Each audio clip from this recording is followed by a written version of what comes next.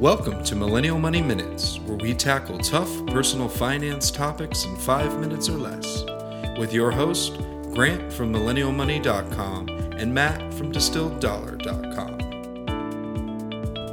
Hey everyone, today we're going to talk about money and happiness. And this is a philosophical topic that literally people have been talking about for thousands of years, and we want to chime in on the conversation. So, I've read early on in my life about how, money couldn't make you happy, and how, there's studies out there that say that, with your income, your happiness actually peaks at I think it's $72,000 or $78,000, and that, making more money than that actually doesn't make you happier. But in my own life, honestly, there has been quite a correlation between money and happiness, and the more money that I make, in some cases, the happier I've gotten. And, before you judge me, let me explain. A lot of it comes down to money being the gatekeeper to having freedom and being able to wake up every day and choose to do what you want to do. And honestly, the more money I've made, the less worry I've had in a lot of cases. And, one of the other points that I'd like to make is I don't always think that money can make people happy, but I think that money can make people happier if they do have happiness inside of them. There are all those people out there who are super rich, but they're super empty inside. And so really, I think it's about, just like the balance between spending and saving, it's about finding that balance between your internal and your external happiness. And money plays a big part in that. It's not going to make you happy if you're not happy with yourself, but it can make you happier and open up a whole world of opportunity and freedom if you do have some happiness inside you already.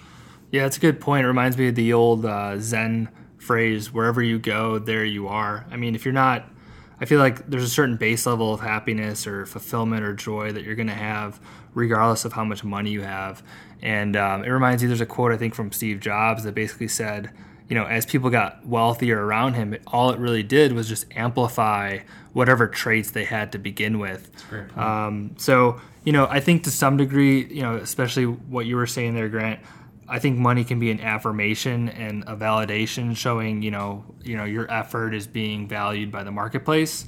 And there's a lot of value inherently brought in that isn't just tied to, buying a car or whatever it might be, but just kind of like a testament to show, people value whatever you're producing. But I think, at the end of the day, like you were saying with those studies, at a certain point, money's not going to make you any extra happier. Or it's not going to be that secret that, all of a sudden you pull a 180 and you're just, fulfilled. There's a really great quote from Jim Carrey where he says, I wish everyone could be rich and famous, and they'll learn that that's not the end all be all. I'm paraphrasing there, but it's basically like, if you had everything you wanted, you might still feel, something's off. And so money isn't going to be the cure for that. Yeah, and to the same point, the Kanye quote, having money's not everything, not having it is, right? So when you don't have it, you think about it all the time, but when you do, you really stop thinking about it.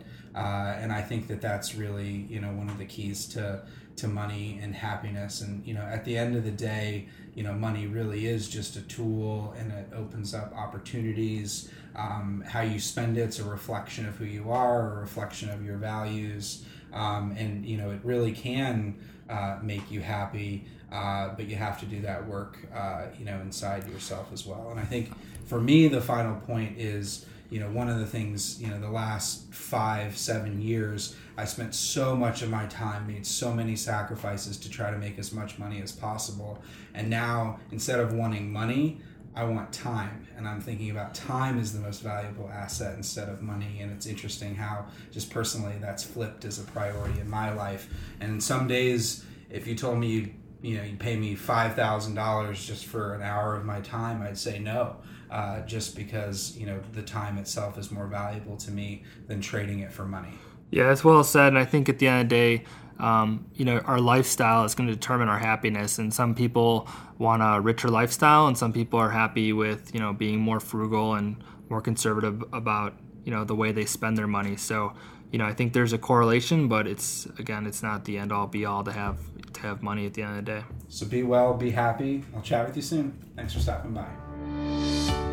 Thanks for listening to Millennial Money Minutes. If you liked this podcast, please leave us a review on iTunes and subscribe.